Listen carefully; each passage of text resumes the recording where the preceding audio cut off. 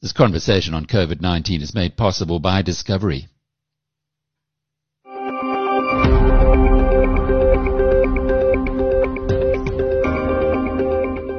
Hello, I'm Alec Hogg, and welcome to episode 62 of Inside COVID-19.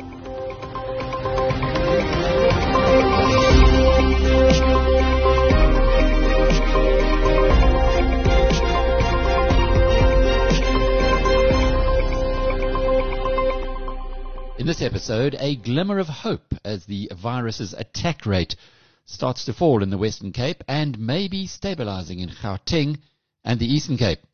We'll have an insider's view from ICU specialist Dr. Vespina Demopoulos. We'll also hear from the owner of a 500-seater restaurant. He is one of 2,000 KZN businessmen who've banded together to fight Santam on business interruption insurance. And here's some good news for South Africans looking for a previously unaffordable, luxurious holiday in the bush, as we hear from a high-end game lodge that's offering bargain rates to offset the loss of international tourists. Inside COVID-19 from BizNews. South Africa's coronavirus mortalities rose above 5,000 on Sunday, with the unfortunate milestone offsetting some good news that the 85 reported mortalities were the lowest of any day since July the 4th, and well below last Thursday's record of 216. Erratic reporting, however, tells us it's far too early to draw any conclusions from the data. South Africa's new daily cases are being reported at between 13,000 and 13,500. That's down slightly on the peak of 13,674 that was set on July the 9th. The country's net active cases, however, are still rising at around 5,000 per day, and at Sunday's 168,000, put South Africa as the fifth highest country of any in the world. Here's more detail from Dr. Ron Whelan, Chief Commercial Officer at Discovery Health. As we go into another week, Ron, of this COVID pandemic, it seems as though the situation in provinces outside of the Western Cape is now accelerating and getting a lot more difficult. What feedback are you seeing? Yeah, it's certainly interesting times, Alec. In fact, the very latest numbers, let's start with South Africa firstly. South Africa's trajectory continues to remain serious and concerning. Globally, we now have the fifth highest total number of infections, which is a concern. The only countries ahead of us are the US, Brazil, Russia, and India. So that's a concerning number.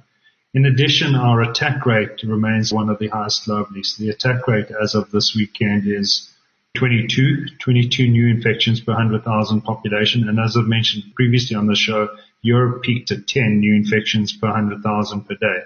So we double the attack rate at which Europe peaked. Our attack rate is also higher than Chile and Brazil at the moment. At the same time, it's around about the same as the US.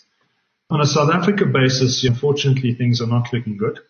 What is looking promising, however, is, as we mentioned previously, is that the Western Cape is still on a downward trajectory. So as of this weekend, the Western Cape's attack rate is 15.8 per 100,000 population per day.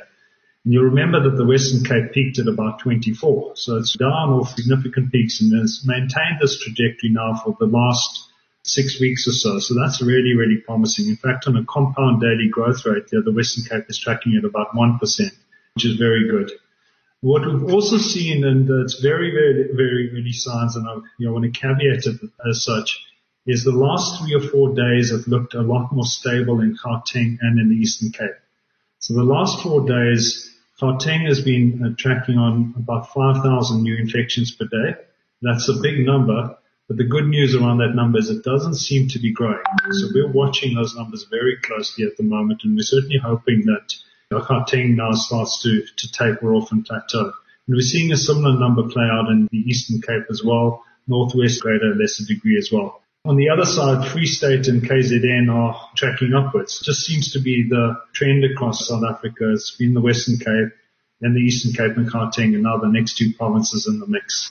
But Ron, that's quite good news given that the Eastern Cape and Gauteng are highly populous areas, particularly Gauteng, and that if they have already started to plateau, is this aligned with what happened in the Western Cape, or are the attack rates, as you say, maybe just unpack that for us as well, what the attack rate means. Are the attack rates in those two provinces still growing? The attack rates have flattened, admittedly at a much higher level than where the Western Cape flattened. So as I mentioned before, the Western Cape flattened at an attack rate of 23.9 new infections per 100,000 per day. Gauteng is up to 33 new infections per 100,000 per day. So it's about 50% higher than where the Western Cape was at. But what we really look for is for these rates to start flattening at some point and then ideally to start declining. That means that you're starting to see proportionately less new infections on a daily basis. And it's not eating into the population as much as it would have been previously. The Eastern Cape is at 27. These numbers are very, very high. Let's be honest about that. But they've got to come off at some point, and at least they don't seem to be rising.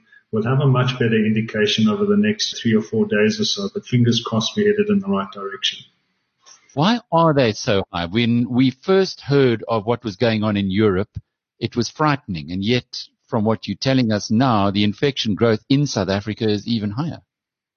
The reality is that we're working in a different environment in South Africa. Often this happens in highly densely populated areas, and the virus obviously spreads from one person to the next. So we're very dense in many areas in South Africa. I think secondly, remember, Europe's attack rates were recorded in a lockdown environment. So when Europe was starting out, it was largely lockdown across Europe. You'll remember South Africa's infection rates when we were in lockdown were extremely low. We were as low as South Korea at the time. So our attack rates are in a very different environment to what Europe was in when they were recording their attack rates. What is interesting about our attack rates is they're almost identical on a national basis to the US at the moment. So the US is also tracking at around about 22 new infections per 100,000 per day. And you can see that the US economy is largely open again. People are about their business. So we're seeing quite similar trends across the US. That's still relative to the 100,000 people that it's a percentage of. Very small. What happens here? You're a medical doctor. Does everybody get sick? Is that when the virus ends, or do only some of us get sick? Yeah, I think you're pointing to this point around herd immunity, and lots of debate happening around herd immunity at the moment. And the principle around herd immunity is that the virus has relatively less opportunity to pass on. And obviously, if more people have already had the virus and are immune to the virus, then the virus has less opportunity to be passed on. That's called the susceptible population. So in actuarial models, they'll speak about the susceptible population. A susceptible population is a population that the virus can then go ahead and attack. And if people have got antibodies, through herd immunity, through immunity over a period of time, it eventually frizzles out. Inside COVID-19 from BizNews. The last time we spoke with Dr. Vespina Demopoulos was in April this year. Well, Vespina, lots has happened since then. I know you're on a number of committees. You're very close to what's going on with COVID-19. And as an intensivist, you would have been seeing it from a very front row seat. How are you guys holding up? Hi, Alec. Thank you so much. We definitely are in a different place than we were 2-3 months ago. It's been very difficult for everyone, but we keep going. My colleagues have been absolutely fantastic. Everybody's been trying to help each other, and it's been amazing to see. When we last spoke, it was early days, and you were warning how important it was that PPEs or private protective equipment was used by people in the medical front line. It looks like that message must have gotten through, because the mortalities haven't been of the kind that one feared. Yes, absolutely. It's been amazing, because in the hospital, the doctors have been fantastic with their PPE, and we're only sitting with 3% of healthcare workers being admitted.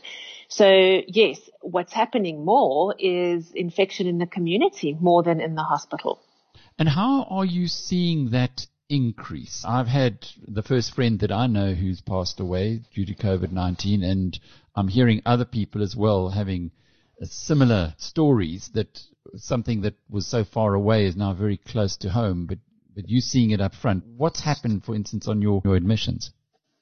Yeah, so definitely the number of admissions related to COVID disease have increased remarkably. Throughout the ICUs, basically, we are full with COVID patients. So before, we'd have 1 or 2 in the ICUs. Now, every hospital has got 3 or 4 wards full of COVID patients, and most patients in the ICU are COVID positive. Mainly adults and, yes, COVID positive. So there's definitely been a huge increase in the number of admissions related to COVID. The other admissions have decreased because we're doing less elective surgery. People are scared to come to the hospital. But yeah, mainly COVID has filled the hospitals, private and state. And are the facilities holding up? So for now, I think we are, especially in the private sector. The state sector is a bit difficult. I don't work there currently, but just discussing with colleagues of mine, they're definitely running out of space and they are opening new wards. But for now, we're still okay. And there's certain facilities that have opened up, like Nasrec, and in the Cape, there's other facilities that are opening up. So for now, we're okay, but I think we're almost not okay, if you understand what I'm saying. Getting close to capacity. Yeah, so we are getting close. There have been times where there have been no ICU beds for patients in the last couple of days. I sit on one of the groups where intensivists around the country have been asking if anybody's got a bed because they've run out of beds, and this was in the private sector. We're reaching them. How are you seeing this going forward? So I think, Alec, it's going to get a little bit worse before it gets better. Especially in Gauteng, I think we're going to peak for a bit longer and then hopefully get better as colleagues in Cape Town are starting to breathe a little bit now. So we've still got another month or 2 where it's going to be a bit hard. And then hopefully it will start easing off. The concern is that there have been places in the world that have had 2nd and 3rd peaks. So we have to be careful for the future. What we're doing in terms of doctors around the country is just trying to make sure that we have space for everybody. Ideally, if we can just space out everybody getting sick. I know that sounds strange, but that's even what we're discussing with colleagues. We're like, you try not to get sick for the next 2 weeks because there's no beds. The way we're seeing it, just to answer your question, is that there's probably going to be another month or so of a difficult time in Gauteng, and that Cape Town is probably going to start turning the corner now, but we don't know what's going to happen in terms of a 2nd and 3rd peak. It's obviously worse because it's winter in South Africa, and that makes it also a bit worse. We're all trying to stay positive, Alec, and I think the healthcare workers in South Africa are just so amazing. They're just trying so hard. But if there's no beds already and infections are rising, doesn't that tell you that things are going to get pretty tough now? Or have you been able to plan for this? Or has anyone been able to plan for this? Yeah, so we've been able to plan in some places. Saying that, a lot of private healthcare are getting into doing a lot of home monitoring. So oxygen at home, a doctor coming to the house and putting up drips and giving dexamethasone and that kind of stuff. So what we're trying to do is get the patients in for a little time when they're critical and then move them out so the other patients can come in. But in some other institutions are not as fortunate. It's very sad to say that I think parts of the healthcare industry will be okay because they have backup plans, they have made space. But some other areas I think are not going to be okay. And I think we're going to have some situations like there were in the Cape where patients are coming and dying in the casualty because they won't have a bed. Some of these field hospitals that have opened are hopefully going to help. But as you know, there was a problem with oxygen and things like that. Yes, the private sector is doing a lot of trying to do a lot of home care. In the state sector, we only have, 1 or 2 field hospitals. So we are concerned about that. You mentioned dexamethasone. Is that plentiful? Is that freely available? Yeah, that's great. Yeah, quite cheap and there's quite a lot of it. So we're okay. We've been using it in ICU for a very long time for many, many diseases. So we're quite comfortable with dexamethasone, and that fortunately there is a lot of dexamethasone, so that shouldn't run out. Inside COVID-19 from BizNews. Duncan Heafield is the owner of Belazar Restaurant in Umhlanga in Durban. And Duncan, you are on the rampage. Not surprisingly, you had business interruption insurance, which Santam is not paying. Now, we did interview the chief risk officer from Santam a couple of weeks ago, and his view is that the insurance companies are not liable. The government is liable because COVID-19 isn't the reason why companies like yours have had to close. It's the government's lockdown. It's quite exasperating for those of us watching from the outside, but when you've got a business that's been directly affected, of course, it's a different story. Well, Alex, I think you're absolutely right. Belazar is a 500-seater restaurant on the Umhlanga Promenade in Umhlanga. And ourselves and approximately, I would say, about 70 other restaurants in Umhlanga itself have all got business interruption insurance with various insurers. And when all of us started putting in claims, obviously when the government put us into the self-imposed quarantine, we started getting repudiation from the various insurers. I put in a claim against Santam, Old Mutual, Hollard, Guardrisk. I can name all of them. We call them the offenders at the present moment. But they all have come back and repudiated our claims based on the fact that they're saying that the lockdown was not caused by COVID. It was caused by the government. So in essence, they're telling us that, and there was a motivation given for it as well, issued by Santam specifically, to say that the government had other options to follow other than the lockdown. And they use Sweden as an example, and they use other countries that didn't enforce the lockdown. In fact, they used only 2 countries in the world that were exceptions to the whole world vision of doing a lockdown. So effectively, they were telling us that we had other options and we had other ways of not closing our businesses down, which would mean we would have to defy the government and continue trading in order for us to be able to claim legitimately for a claim from them during this whole pandemic, which was just a bizarre state of affairs. I think in Umhlanga, you've had some very interesting incidents already that we've seen on social media of people being arrested in their homes for going to the beach, for instance. So you can just imagine if you'd opened your restaurant, the cops would have been all over you like a rash. The cops have been all over us like a rash since the day of lockdown. In the last few days, the cops have raided a restaurant with a claim of alcohol being served and removed the Angostura bitters, which is the stuff that you use for rock shandy, from the restaurant, saying that it was alcohol that was being served to customers. It's just been a bizarre state of affairs right from day one.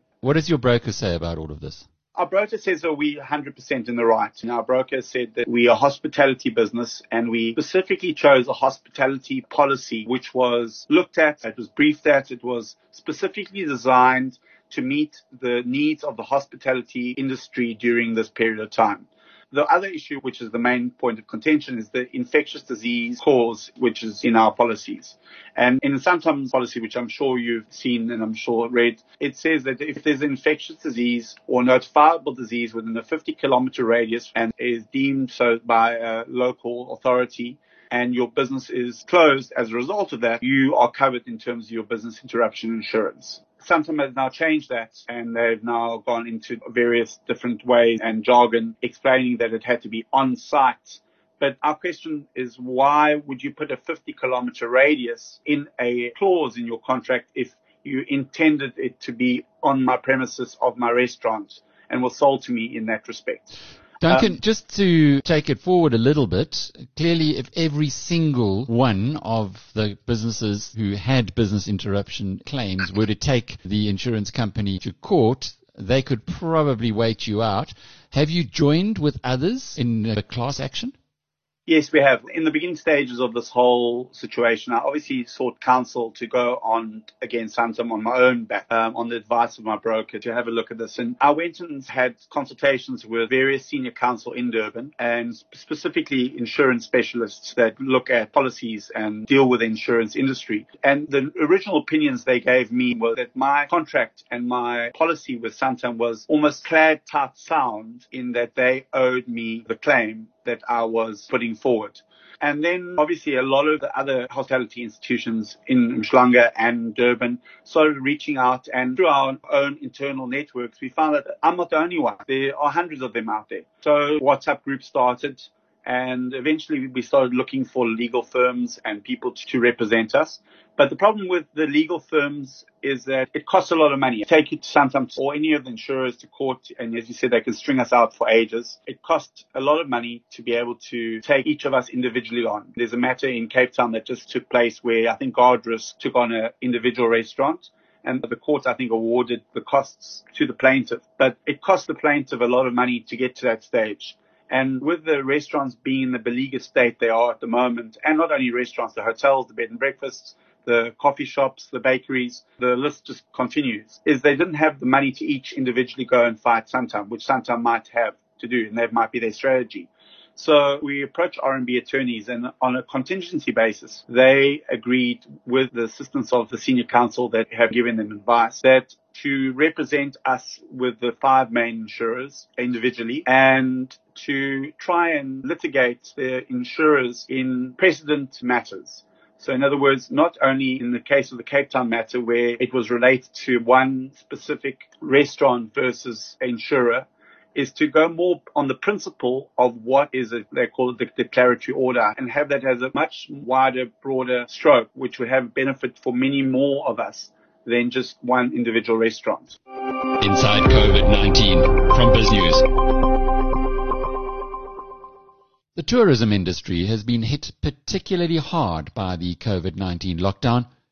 The Tourism Business Council of South Africa has estimated that the industry is losing 750 million rands a day and that many jobs will be permanently lost. As South Africa's borders have been closed, no international tourists are allowed to enter at the moment. Amid this, a new super luxury game lodge, Cheetah Plains, was launched by businessman Japie van Niekerk. Van Niekerk told Linda van Tilburg of BizNews that lodges geared for the international market are struggling, and in the meantime South Africans can benefit as he is one of many reducing rates for locals to keep the wolf from the door. The decision was made 3 years ago to build the place, and it's a new concept. When you say lodge, it's not really a lodge like in the traditional lodge where you have a dining room and 8 rooms, where you have joint facilities. It's a different kind of concept. We weren't brave, because who in the world could foresee 3 years ago that we're going to have an international lockdown, an international pandemic? This caught the whole world by surprise. It's not something that anyone could foresee even a month before, we heard about it the first time. It's affecting tourism all over the world. International borders are closed. Up till very recently, provincial borders were closed. But our market is an international market. We're not really a South African market. Although currently we are marketing for the South Africans at discounted rates and, just to get some expenses paid and try to keep as many jobs as possible open at Cheetah Plains in the industry. How badly are you affected by it?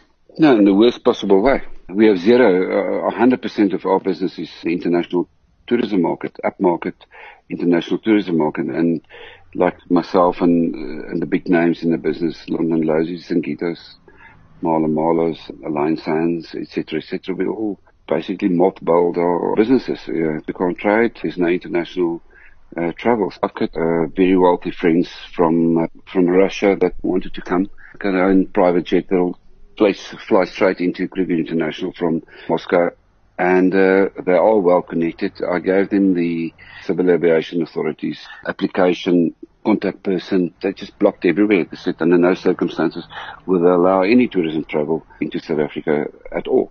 So no, it's been very badly handled, I think, by the South African government.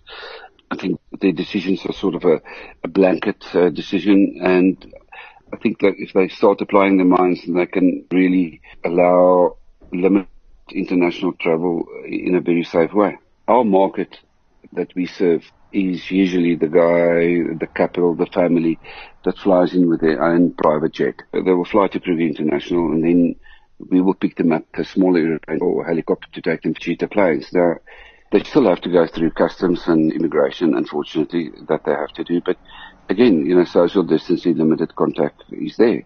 The correct protocols, wash your hands, sanitize, social distancing, all that, can be done. And we can easily put those things in place to prevent the spreading of any coronavirus. And anyway, we will recommend to our clients that 3 days before they depart to do a corona test and to have that kit with them on hand.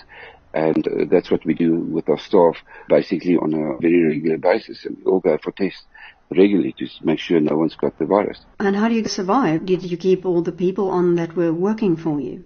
We've got wonderful staff, We obviously, had to break them the news that we won't be able to pay our full salaries and try to keep as many jobs as we can, cut our expenses to the absolute minimum. And, for months now, I've been feeding tutor planes from my other sources of income, which fortunately I do have. A lot of my colleagues or businesses in the industry, they only have tourism as their income, and they are battling, and it's very, very hard. The banks are breathing in your neck. We can't pay the bills. It's just a zero income. When there's zero income and you've got fixed expenses, what do? I've looked at your website, and normally you would advertise is it for 4 people, like 118,000 rand a night? That is a super luxury market. What are the people in that market doing at the moment? Staying home, I suppose. There's light at the end of the tunnel. We are well booked for next year, which is fantastic. I think everyone in our market wants to come to the bush as soon as possible. And sitting at homes, whether it's in America, whether it's in Europe, whether it's in the Middle East or the East, there are lockdowns everywhere to some kind of an extent. But our clients in the travel industry, the feedback we get is that the clients are desperate to get to the bush, and they can't wait for the borders to open. Is there a bit of a silver lining at the moment for South Africans? You said you lowered your rates for local people. We have some uptake, not a lot. Like I said, that just keeps the wolf from the door. The silver lining for South African travel is, if I'm a South African, I would use this opportunity to come and visit this super luxurious places, which normally the average South African cannot afford.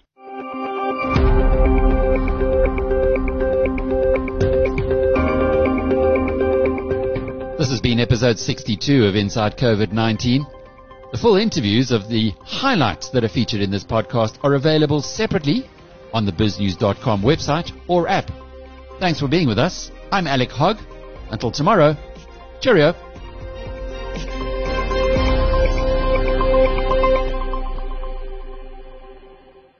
This conversation on COVID-19 was made possible by Discovery.